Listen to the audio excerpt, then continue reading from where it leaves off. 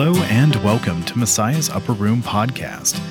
Each week, you'll join Messiah's Upper Room Bible study class led by Pastor Jim Oddie. This week, we continue our series over the Gospel of John. Enjoy. Here we go. All right, well, guess what? We're back in John. I'm not sure that's a comment about anything there, Keith, and where we are in John is John 5. You know, it's really weird. I thought we were way further in John than we actually were, and then I looked at it and I thought, oh man, we're still in John 5. So to bring us back to where we are in John 5, what's happened in John 5? Who remembers what actually happened in John 5 that sort of set off this discourse that Jesus is going into? Jesus did something good. What was the good thing he did? He healed a guy. Okay, a guy was lame. He hadn't walked for a long time in his life, maybe his whole life. We're not really told that. And so Jesus went to him and he said, take up your bed, take up your mat, and go home and start to walk. And so the guy did that. So Jesus did a good thing, right? But not everybody thought it was a good thing. Why not? It was on the Sabbath. Because he did it on the Sabbath day, when some of the people said, that's not right that you do that on the Sabbath day. And what would have been their justifiable, I think we could use that word, argument for that? The guy would have to walk with his mat. And what was so bad about that? Work. And what's so bad about work?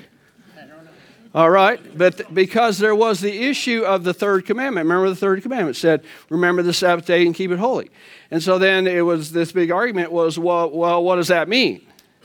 Well, then in kind of the meaning of it in the law, God had sort of stipulated that on the seventh day, that man was not to do any work. Why?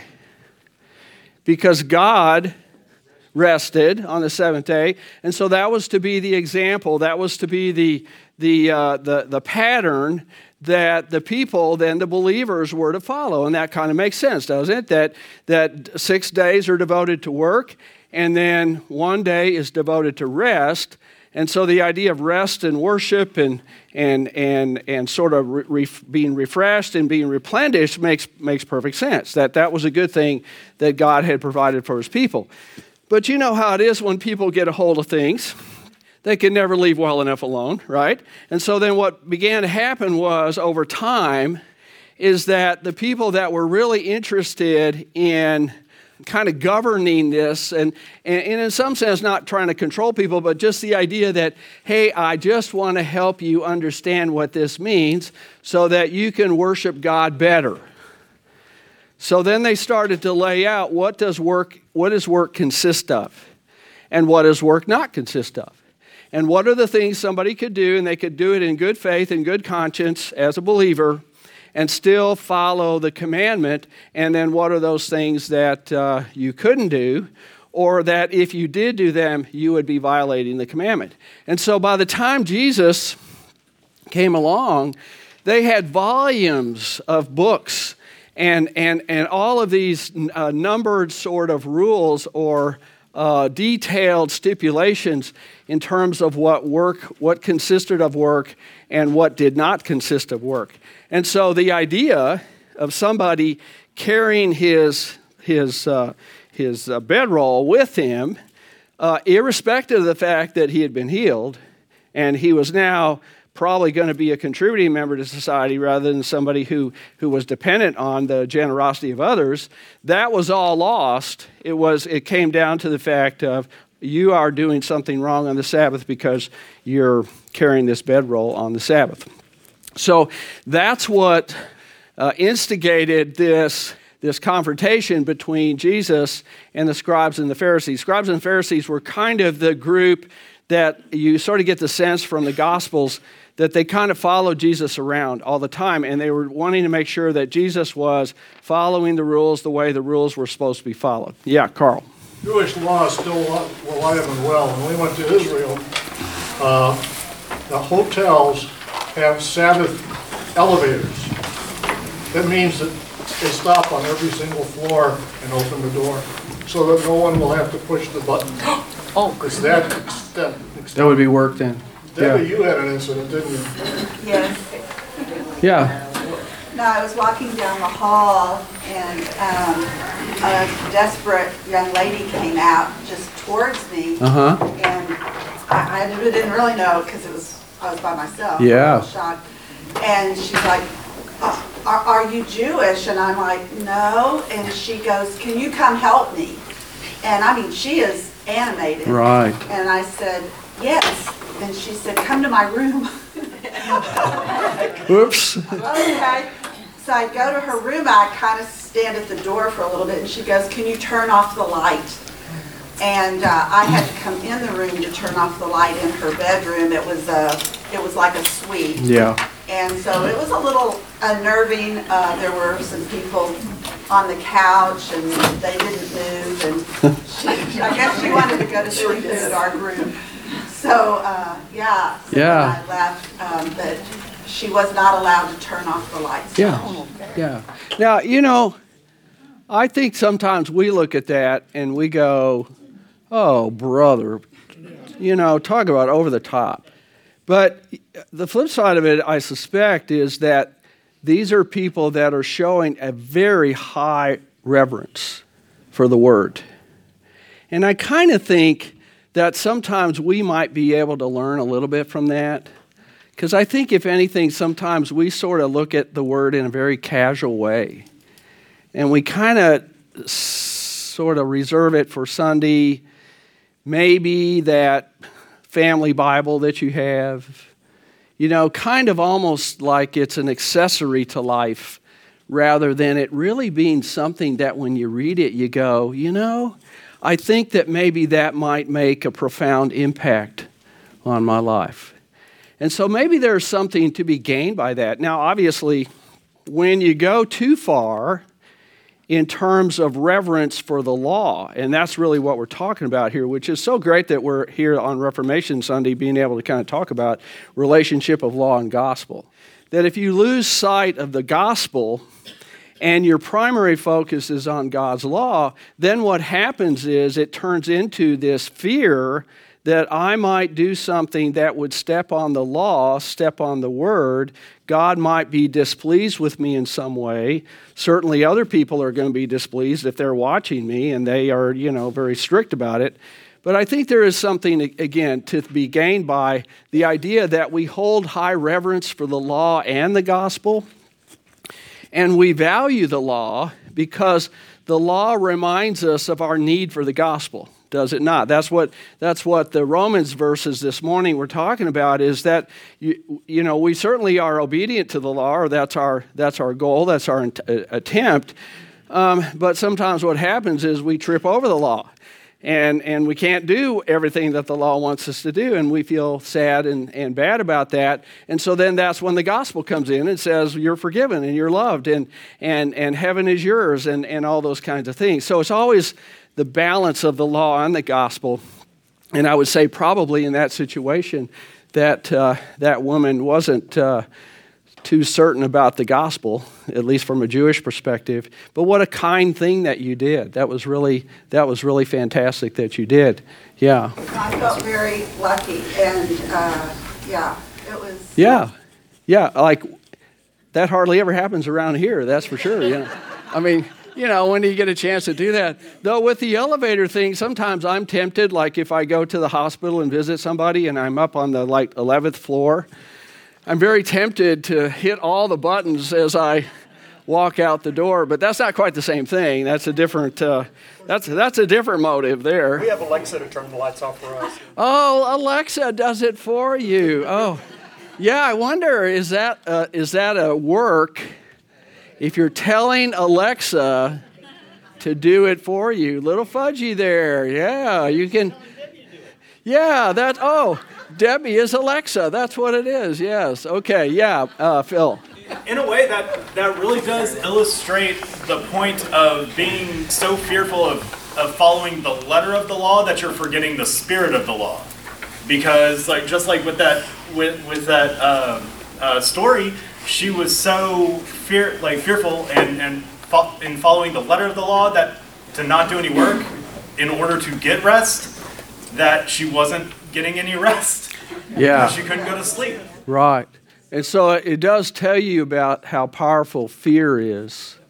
That when the fear of doing the wrong thing and then not having any redemption of forgiveness with it, or the fear that you think you're doing the right thing and it turns out that it isn't the right thing, but you didn't know until it was too late. I mean, it's just that pervasive fear that can kick in for a lot of people, and that's, I think, the downside of an overemphasis on the law. That's what legalism kind of turns into. You better do it right every time, or else. And then, gosh, who of us can escape the guilt that comes from that? Okay, so we're kind of back in the mode here of John. Are we back in the mode of that? All right. So, and by the way, you're doing a great job of projecting your voices. Did you all hear over there? Let him who has ears, let him hear. That's quoting Jesus, so Hal. So, but you weren't able to hear, or you were able to hear? Okay, so we're going to try to be mindful of that. I don't know what's wrong with you. I heard just fine, so yeah. But I'll try to remember to also to repeat. And then maybe if Martha would just stop whispering to you over there, that would help out a lot too, right? Let me add one more thing. If you'll, yes, please. I really am standing. And I'm projecting and giving it all. Thank you so much. But I did giggle to myself a little bit when we were talking about that. You know, in the US of A, if the elevator stopped on every floor, someone would be contacting OSHA because of fear that it's a safety issue that someone might fall out before or not get on. Well, that's a good point, yes. Yeah. Thank you for that public service announcement. Thank you so much for that. Yeah, I'll be thinking about that next time I'm over at Dallas, at the hospital. All right, well, let's get into this. John 5, 25 to 29. So again, remember, Jesus is still talking to the people that opposed him. Now, in the vicinity are the disciples, so they're hearing it, they're benefiting from it, but this is still part of that discourse where they had come at him in this form of, you're encouraging this man to do work by carrying his bed, but you yourself did work by healing him in the first place, so you're an accessory to the fact, okay? So Jesus says, truly, truly, I say to you, an hour is coming and is now here, when the dead will hear the voice of the Son of God, and those who hear will live. For as the Father has life in himself, so he has granted the Son also to have life in himself. And he has given him authority to execute judgment, because he is the Son of Man. So do not marvel at this, for an hour is coming when all who are in the tombs will hear his voice and come out. Those who have done good to the resurrection of life, and those who have done evil to the resurrection of judgment. So what is he referring to at some point in the future when the dead will rise and there's going to be some sort of a execution of judgment? What's he talking about? Yeah, it's talking about Judgment Day. Yeah, it's talking about when the end comes. And so to get some reference to that, we can look in 1 Corinthians 15, just a great section here. And if you've ever been to a Lutheran funeral, then this will look familiar to you because we always read this part in the funeral liturgy. 1 Corinthians 15, verse 50 and following. He says, I tell you this, brothers, flesh and blood cannot inherit the kingdom of God, nor does the perishable inherit the imperishable. For behold, I tell you a mystery. We shall not all sleep, but we shall all be changed. In a moment, in the twinkling of an eye, at the last trumpet. For the trumpet will sound, and the dead will be raised imperishable, and we shall be changed. For this perishable body must put on the imperishable, and this mortal body must put on immortality. When the perishable puts on imperishable, and the mortal puts on immortality, then shall come to pass the saying that is written, Death is swallowed up in victory. O death, where is your victory? O death, where is your sting? Kind of interesting little word that the New Testament epistles use to describe when Christians die, and that is the word sleep. Sleep. Now, what's interesting about that, at least to me, is when you think about death as sleep. So think about what you are like when you're asleep. How many of you know what you are like when you are asleep? How many of you know what somebody else is like when they are asleep? And maybe they interrupt your sleep. Okay, maybe that's what that is. All right, we get that. All right. But the deal with sleep is you're not consciously aware. Now, some people that study all this, they sort of suggest that there probably is some awareness of something at the unconscious or subconscious level. But in terms of the conscious part, Paul's use of that word sleep sort of suggests that when you go to sleep, you don't really know anything until what? Till you wake up, right? And if you think about that from the perspective of death for a Christian in particular, is that we go to sleep in Christ, and the next thing you know, what? You wake up. And when you wake up, nothing's changed. Now, maybe you've changed, body, soul, etc.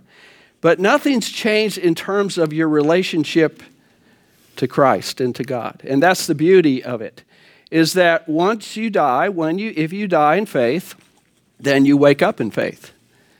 And there's nothing that has changed that. Now, that is quite a bit different from the perspective that our Roman Catholic friends take. Because Roman Catholics take the perspective that there is an interim, that there is an in-between reality that happens between life and between death and when you wake up. And that the waking up is in a place or a condition called what? Do you know? Purgatory. Yeah, purgatory. So I have some Catholic friends that I routinely am asking about this because my Lutheran brain cannot get around that idea. And so anyway, and so I'll keep you posted. I have not yet understood this, but basically the idea of it is that the purpose of purgatory is to purify a person so that they're purified enough to enter into heaven. And I can't get my brain wrapped around that because I'm thinking that if you're forgiven through faith in Christ, then you're already purified in the sense that Christ's purity is covering you. And that when God looks at you, he looks at the purity of Christ, and then, so anyway, it's a very complex thing, so please don't ask me any more questions about it because I've given you the full extent now of what my brain can comprehend, okay? Yeah, Robert. When someone is dying and they go into a coma. They go into a coma when they die? No, when they're in a coma, they're not dead yet. I know. Oh. But you got to be careful what you're talking about because they can still hear, is that correct? Well, you said when they die, so that's what confused me. Well, okay, you're not dead, but in a coma. Yeah. Yeah, in fact, people that are on hospice professionals will tell us that hearing is the last of the senses to go.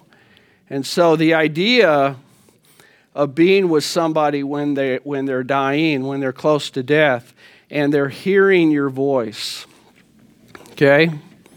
That's a very soothing idea. That's a really precious thing. You don't get to hear their voice, but they hear your voice. Sharon, you're kind of nodding like I know you used to work in that field. And so there's a real blessing that you can give and that you can be. And it's not really content-based when you're talking. It's more presence-based. It's the sound of your voice. It's the soothing sort of nature of it. So if you're wanting to do something like get information from the person, that's not what it is, or that you would be worried that what you're saying would be troubling. It's not that. It's not even content-based. It's presence-based. Yeah. This whole thing of purgatory, if I was correctly informed, purgatory didn't actually occur until, is it like the 900s, the 1100s? The 11th, it was the 11th century. Okay, the 11th century. 11th century. And it was created by the hierarchy of Catholicism for people to pay more indulgences. It was a money-making thing.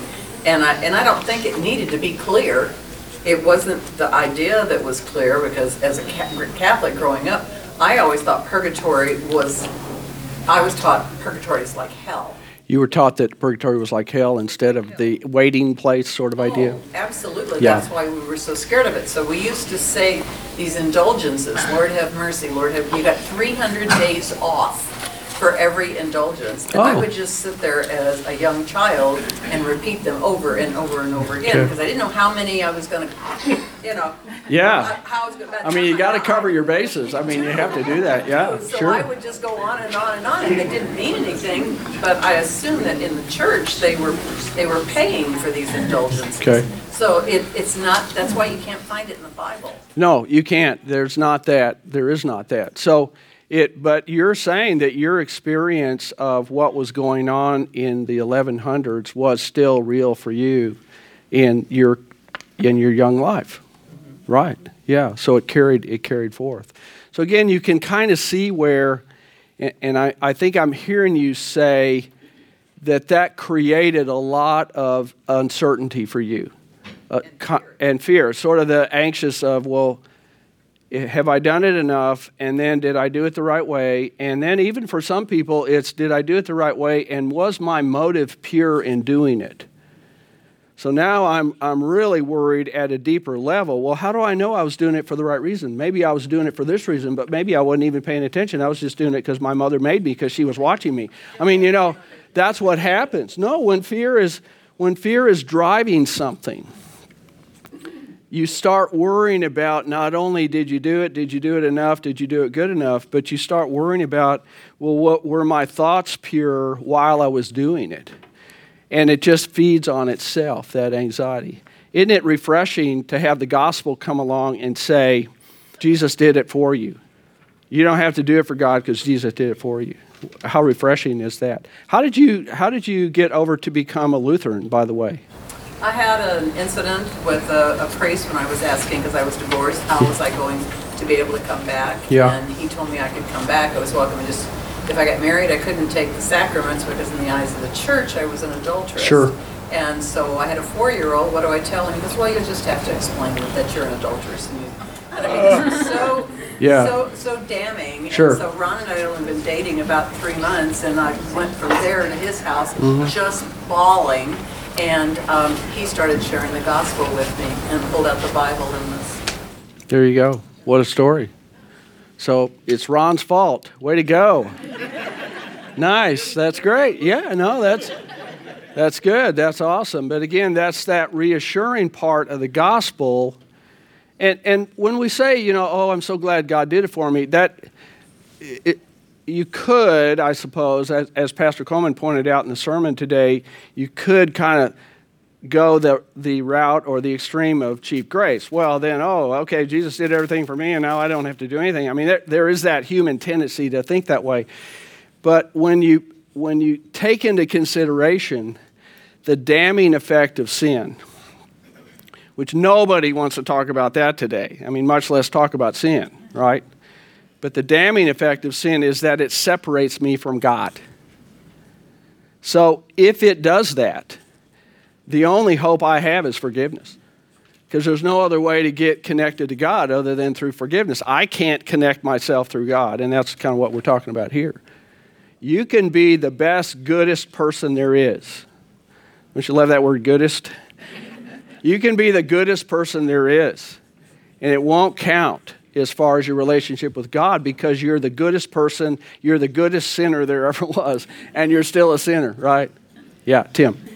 Speaking of sin and judgment, there's kind of a reference in this passage, and I think also referencing earlier here in chapter 5, where it says, the Father judges no one, but has given all judgment to the Son, that all may honor the Son as they honor the Father. Well, what verses are you reading from? Well, that's earlier in chapter 5, but here in John 5:25 it says, it talks about the Son having judgment. But this is where it confuses me, where it talks about the Son came to not be served, but to serve.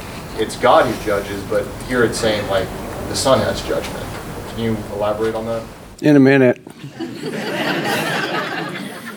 Yeah, in a minute, because we're gonna go down that path, because then he states that here and then he builds on it. Okay, so kind of we're building a pyramid. Okay, all right. So we're sort of leaning on the foundation here. Yeah. I got to share a visual I just had when you were saying that fear drives things. A visual that you had. A visual. Okay. You said that because fear is not from God.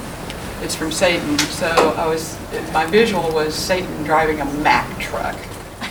You know. Satan driving a Mack truck. Okay. If fear is driving things, you want to stay out of the way. Yeah. You know. It's kind of a frightening visual. It's amazing that you came to that visual. That's that's amazing. Yeah, that's pretty awesome. No, Tim, not yet. Carl. That's such a good visual. I want to share one other thing very much like Cynthia, because I came to the Lutheran Church. You were out of the same background, yeah. And the reason I was raised Catholic, and you know those candles, the little candles at the votives? Yeah, the votive candles that are around the statues. Light a candle for your time in purgatory to reduce your time or someone else's. Mm-hmm. It's a prayer candle. That's what Yeah. it's for. And I was even an altar boy, and I started asking the questions, and I couldn't get answers. And it finally dawned on me. I said, well, if Christ didn't do it for me, and there is a purgatory, so I've got to work my way, there ain't no way. Yeah. There's no way I'm going to get to heaven. Right. So I left. Just flat left. Thank God for her, because it brought me back. Good. We rejoice in that too. It sounds like there's lots of experiences with this. But you know, the reality is that you don't have to come out of a Catholic background in order to get to be confused about some of this stuff. And I think, again, part of it is just, it's human nature to think that it couldn't possibly be free. Right? I mean, that's kind of a normal thing. In fact, like how many ads do you get on your phone or your computer where they're saying to you that it's free? And what is the first thought you have when they say it's free? Scam, you know, or somebody's trying to steal something from me. Or you look for the fine print, like those commercials on the radio where the guy talks real fast. You know the one I'm talking about? He talks so fast I can't even understand him. But as soon as that happens, then you know there's a catch, right? There's something you have to purchase, or there's something that you have to do in order to receive the thing that's free. And that's human nature to think like that. That's just part of our world that we live in. And because we do, then you think in terms of God's grace and the idea that Jesus paid the price and that everything he did was enough. You know, his last words on the cross were paid in full. Well, what does that mean? Well, that means everything he did was enough to take care of the issue of the fact that I'm a sinner and that sin separates me from God, and the only way that can be redeemed is through him. So that's a pretty cool thing, but it is counter-instinctual.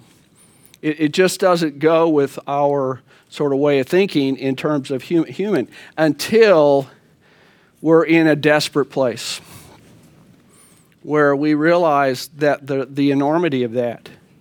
And that's when the gospel comes in, and it's such a special, wonderful moment when it hits you that it never was about you, you know?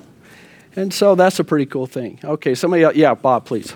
Since it's Reformation Sunday, I think what we're talking about is justification by faith alone. Yes, yes. And justification in the Protestant church is deemed justification. You're declared just. Mm-hmm. Justification in the Catholic Church is works justification. You are not justified until you finish purgatory. Right. And that's that purification idea that you've got to become clean right. before you become justified. That's right. In the Protestant Church, you are deemed justified. God, Jesus paid the price. Yeah. We don't. Yeah. And so again, that's that difference between and the security that comes from knowing that it's already taken care of, as opposed to standing at the gate and you're not sure that enough has been done. I mean, imagine what that would be like. See, oh my gosh, I'm third in line and I'm thinking to myself, oh gee, did I do enough, right? And maybe I'm listening carefully to the two guys in front of me and I'm hearing all the wonderful things they did with their life and I'm wondering, oh man. And that would be the kind of terror that we would be talking about in terms of the terror that would drive people's lives.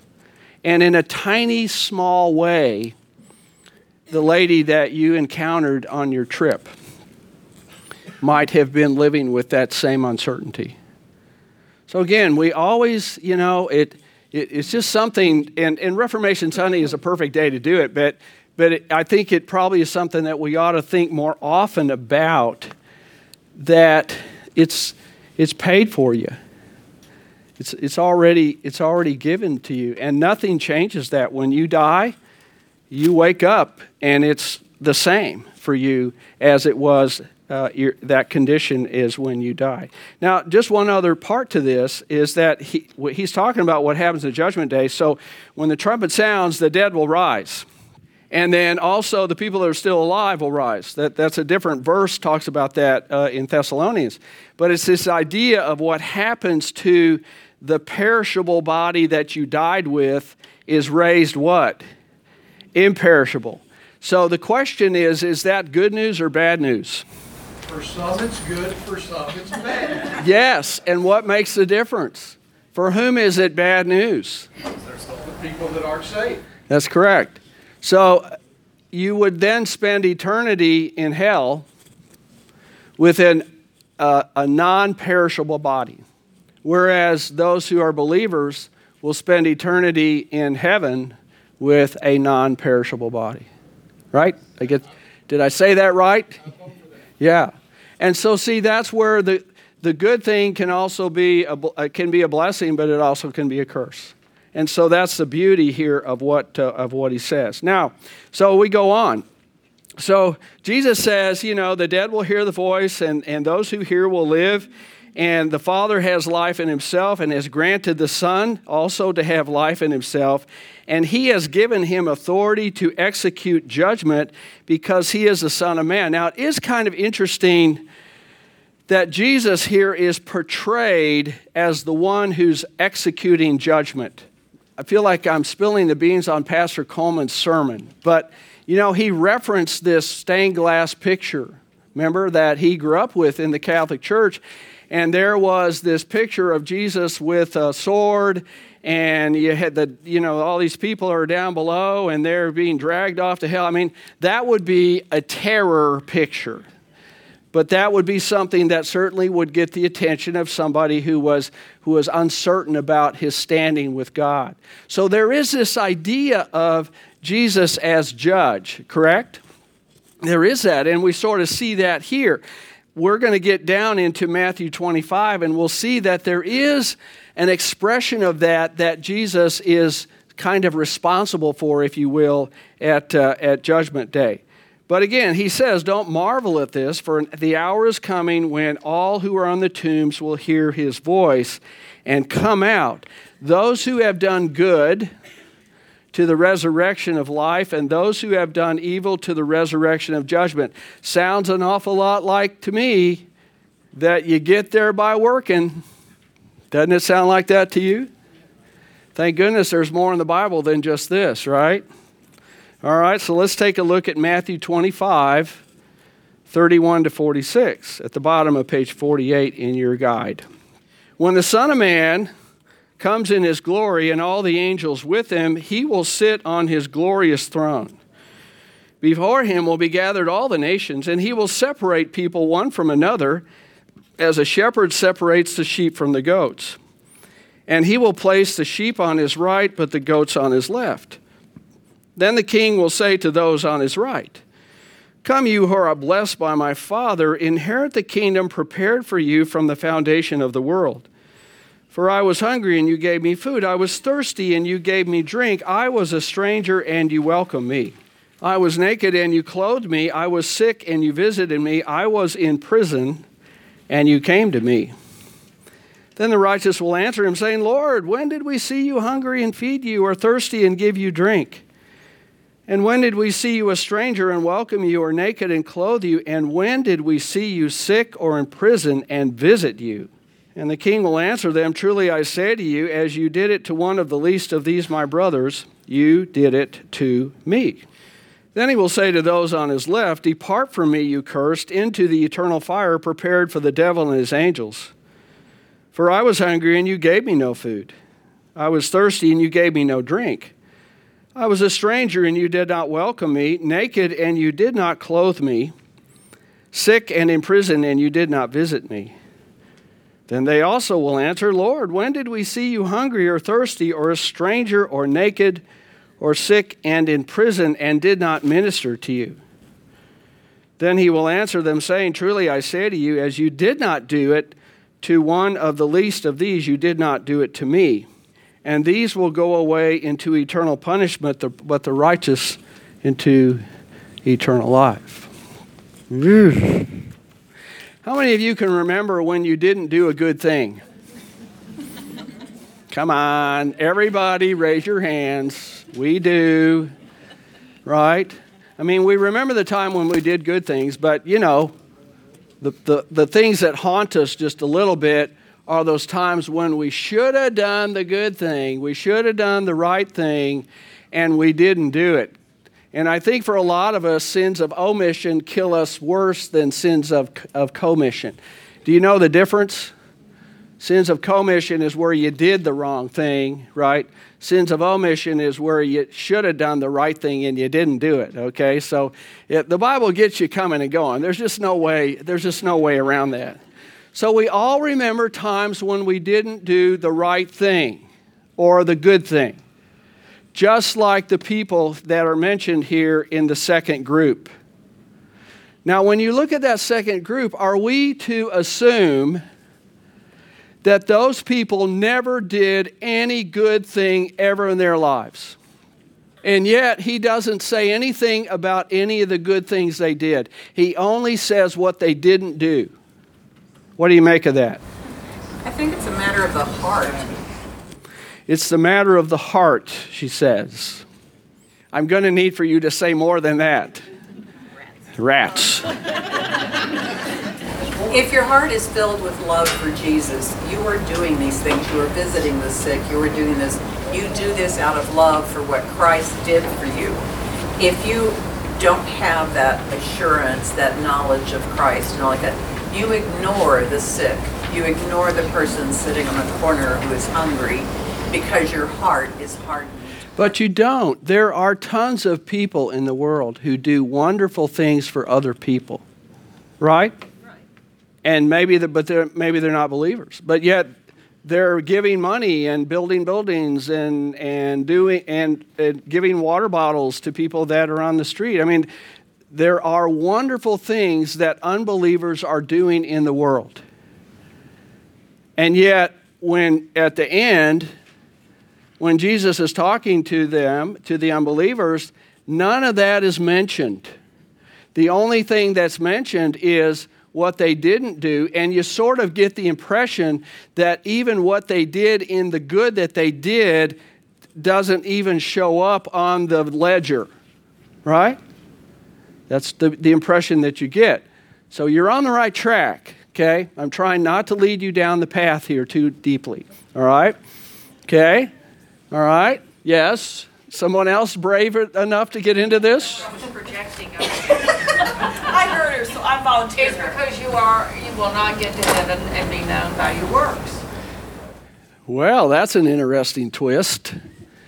And yet, there are allusions to the idea that when we enter into heaven, those who were faithful with little will be faithful with much. So there's a little bit of it's a little vague, but I wonder about that part. We don't get there by our works, that's for sure. But once we're there, Perhaps it is for the believers that what you did with your life has some benefit in heaven, not getting you there just once you're there. I don't know. Well, maybe it's what's in your heart and whether or not you did it for your own benefit and for just to be boastful. So now we're kind of getting to the crux of the matter. Okay, now think about what he said to the believers. What did he say to them? He said, look at all the stuff you did. And they go, oh, we don't even remember doing it. So that tells you a little bit about how it works for a believer, is that we're not necessarily keeping score. We're tempted to, of course. Haven't you ever told your kid, after all I've done for you? Haven't you done that, baby? Of course you have, yes. We keep score with our kids, no one else.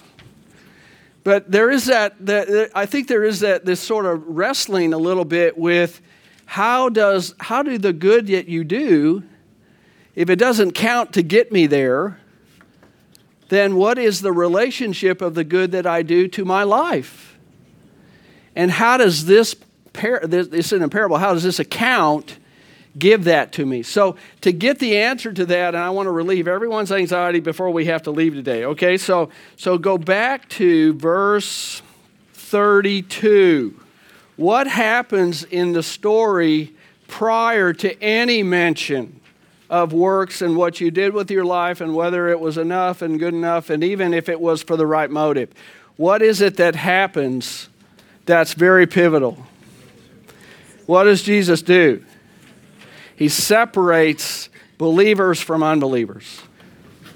So, what constitutes a believer versus an unbeliever? What's the qualification for being a believer? You're a believer if you what? Believe in Jesus. And you're not a believer if you don't believe in Jesus. That's pretty simple. And that's the expression of the judgment that he is exercising. Because he, as judge in that case, knows who is who. He knows the sheep, he knows the goats, and he says, okay, on the basis of faith in Christ, here's that separation. See, the separation is not based on what you did with your life. The separation is based on who you put your faith in and what he did for your life, right? Isn't that beautiful? And so then what happens is after the separation has occurred, and it isn't going to change. See, in terms of what he says is about, what you did and what you didn't do, he doesn't change his mind and say, oh, wait a minute, you know what? You did do a lot of good things. I think you should go over here. And you blew it so much, I think you should go over here. He doesn't do that. The separation is permanent, right? And then once it occurs, then he talks to him about what you did with your life. And it really is indicative, I think, of people who do serve with their heart, is that you're not really thinking about what you're doing when you do it. You just do it. But we don't want to make the judgment and say that those who don't believe don't do good, because there's a ton of good that's done in the world.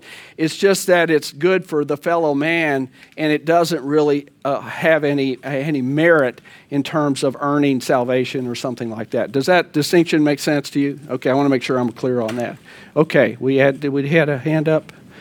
Oh, yeah, Robert. Who was the gal in India that would go along the road and would bless people and put a little water on their lips or something like that? He's asking who was the lady in India who would do these acts of mercy with people? Is that Mother Teresa who we might be talking about? Yeah. And she was going along with some people, like reporters and what have you, and they asked, how can you do that? Mm-hmm. And she said something like, I can't, the Lord's doing it. Yeah, so people would say, how can you do that? Especially with people that could not repay the kindness. I mean, that's a burdensome mercy, isn't it? To give mercy to people where they can't do anything or wouldn't do anything. And yet she kept doing it. How do you able to do it? It's God doing it through me. Yeah, very much so, very much so. Okay, well, I think what we're going to do is we're going to stop here. And then we'll pick it up next week with verse 30 and following, and then we'll just, do our usual John thing, which is take 5 years to get through it, okay? That's what we'll do. All right, good stuff today. No, this is really good because because again, it sets the foundation for what we'll be talking about later with this idea of abiding. You know, what is he talking about when he says, abide in me? And fantastic stuff today. Good discussion. And thank you for projecting and for standing up and doing all those little things that we do to sort of care for each other in here as well. Okay, let's go to God in prayer. Heavenly Father, thank you for our time together. Thank you for the blessing that your word is to us and the way that it challenges us in our thinking about where do we find our ultimate security. Is it in what we do, or is it in what you have done for us? And we're so blessed to have the gift of your word in our lives, the gospel, which continually speaks that word of truth, that it really is about what you've done for us, and that then in gratitude for what you've done for us, we're able to go out and serve in the world and do it with the joy of knowing that when we do it, others are blessed, and when we do it, that we are blessed as well. So, dear Lord, I pray that you will challenge each of us with those opportunities in the coming week, and that as we seek to serve you, sometimes we'll be successful, sometimes we won't. Sometimes we'll think to ourselves, oh, I could have done it better. But the beauty of that is that even in those situations, your forgiveness covers us all. So cover us all, dear Lord, this week until we're together again, and we pray that in Jesus' name. Amen.